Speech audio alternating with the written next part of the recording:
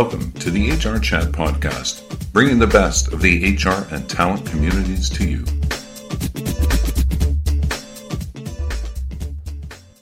Welcome to another episode of the HR Chat Show. I'm your host today, Bill Banham.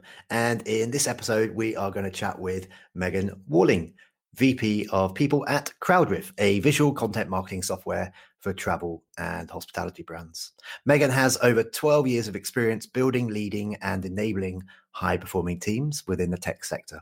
She kickstarted her career in New York, where she worked alongside hyper-growth startups such as ZocDoc and Square, helping them headhunt the best possible technical talent and organize them smartly around problem solving and innovation. Megan, welcome to the show. Thank you. Happy to be here.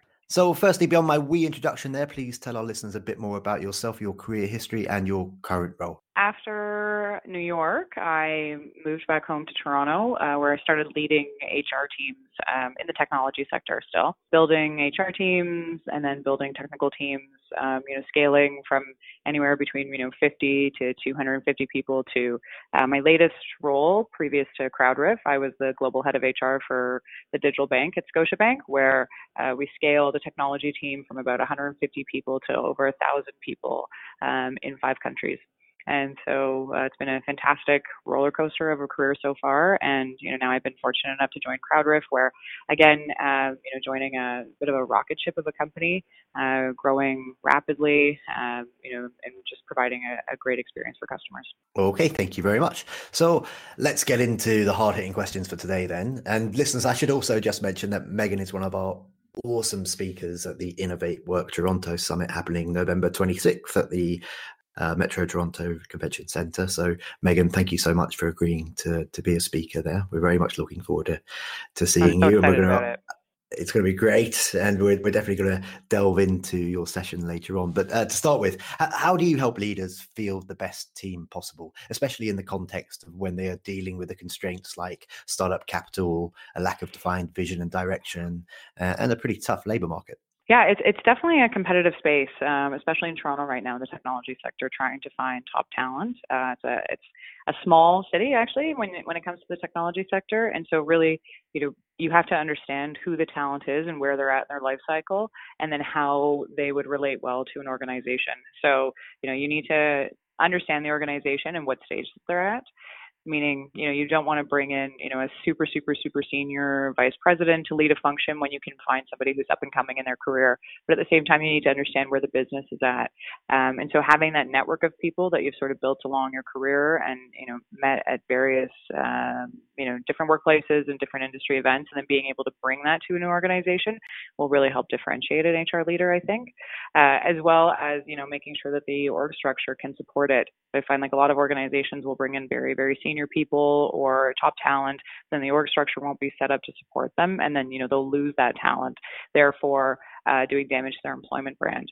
So, first things first, you really have to understand what the organization needs and where it's at and be realistic about that. And then as well, set the talent up for success internally when they arrive.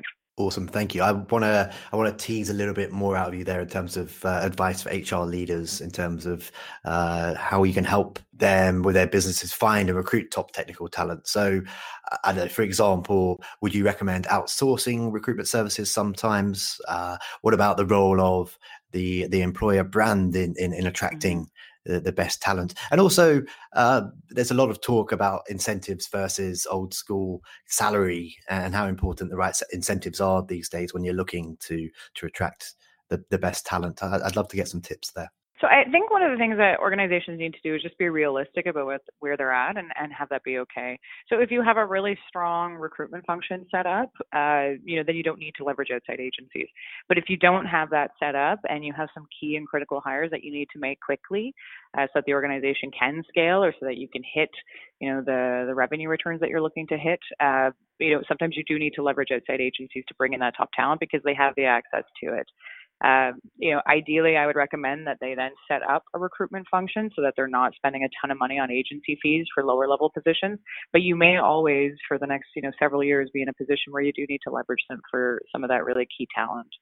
I think employer brand is an area that startups don't focus on nearly enough in the early days. They're scrappy, they're focused on other things, but being purposeful and planful around that, I think, is really important. So one of the things that we're looking at with CrowdRiff right now is it's a fantastic place to work, but a lot of people don't really know about it, and it's actually like a wonderful place for developers to come in and hone their talents as well. And so we're working as a team to figure out what different campaigns we can run. I find often startups just focus on, their name and saying this is a great place to work, and, we have foosball tables, but really, understanding what the talent is looking for in terms of professional development, personal development, career growth opportunities, access to leadership, access to great projects, and being able to market that and campaign around that, I think, is really important. And then I think as well as, segmentation of those different groups. So actually treating it like a true marketing campaign. I think that's where a lot of organizations fall down. They paint everything with sort of one brush and not understanding the way that you need to differentiate and create a bespoke campaign towards various talent. And then, to the final part of your question around compensation, I think everybody needs to agree that compensation is just always going to be a big lever. But I think it's a baseline of what you need to get right. So I think you need to pay people what the industry is paying them, and then, add a top up for their skills and experience. But the total rewards package, I think, is where, a lot of organizations don't focus enough attention on it and how to structure that properly. Where do you give variable compensation? Is it just to your top line, or can you push that all the way down at varying degrees? And if you can, how do you hold people accountable? I think, oftentimes organizations and HR leaders will sort of put the cart before the horse and think that a bonus is going to make people stay, rather than understanding that a bonus is predicated on, SMART goals and OKRs and how people are performing and hitting them.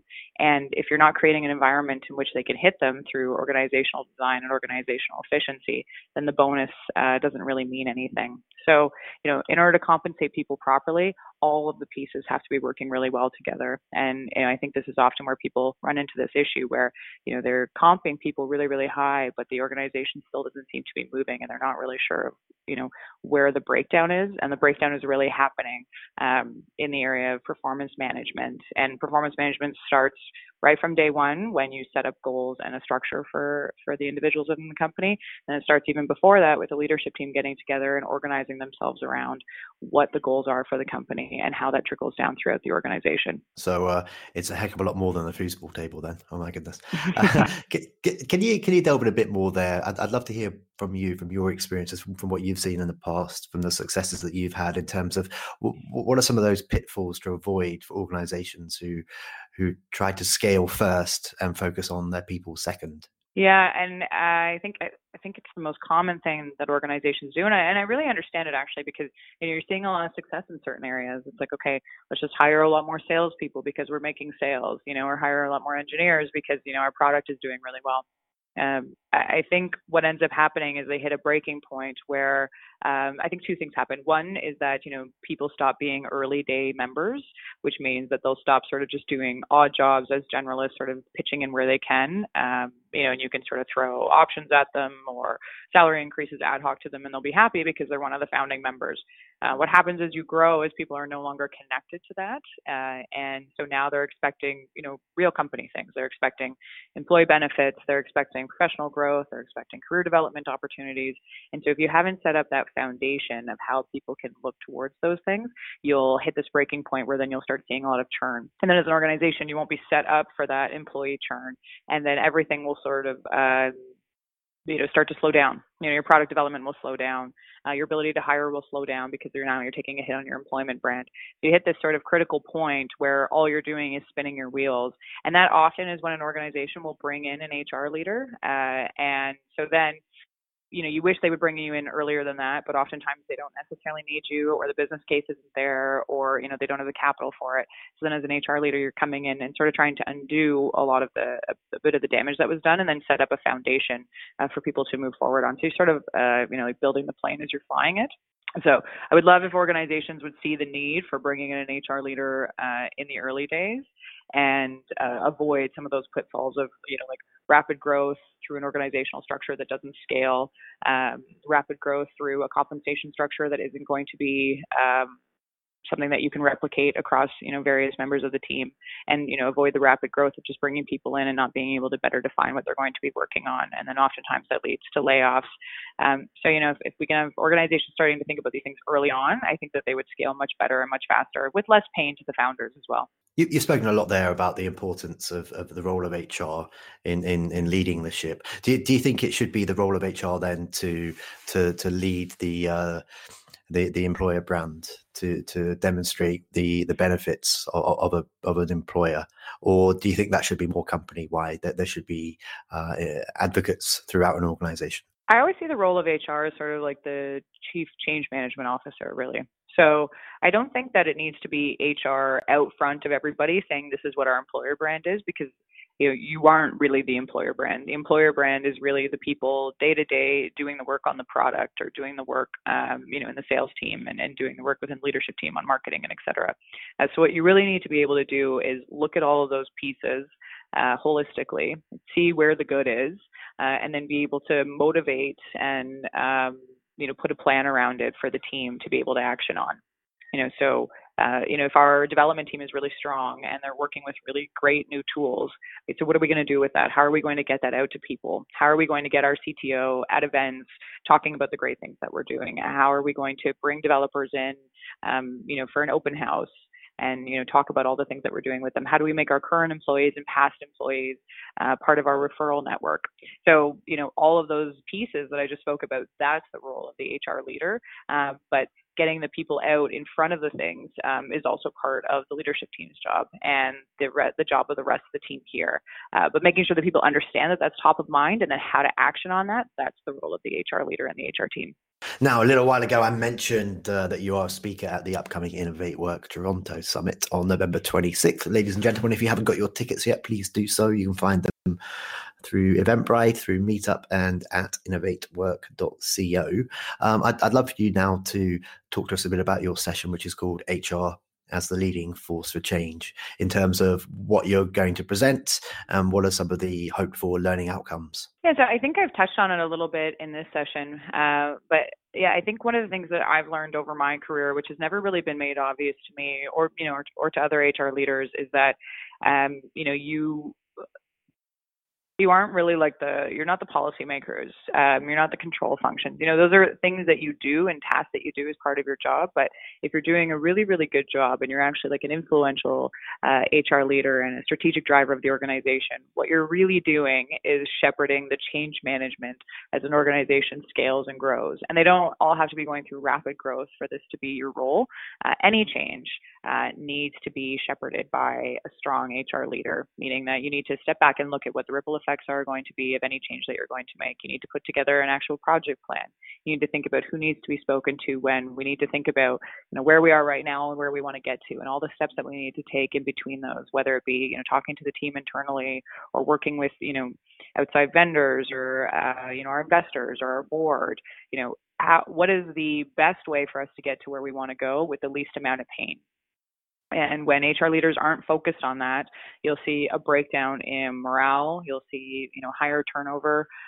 You'll see infighting between the leadership team. You'll see a lack of clarity and organization around goals. And so, oftentimes HR leaders will take a step back and blame that on the leadership team. But in reality, the HR leader is supposed to take a shepherding role through all of that, because those individuals on the leadership team and the rest of the staff are actually supposed to be focused on their day-to-day job.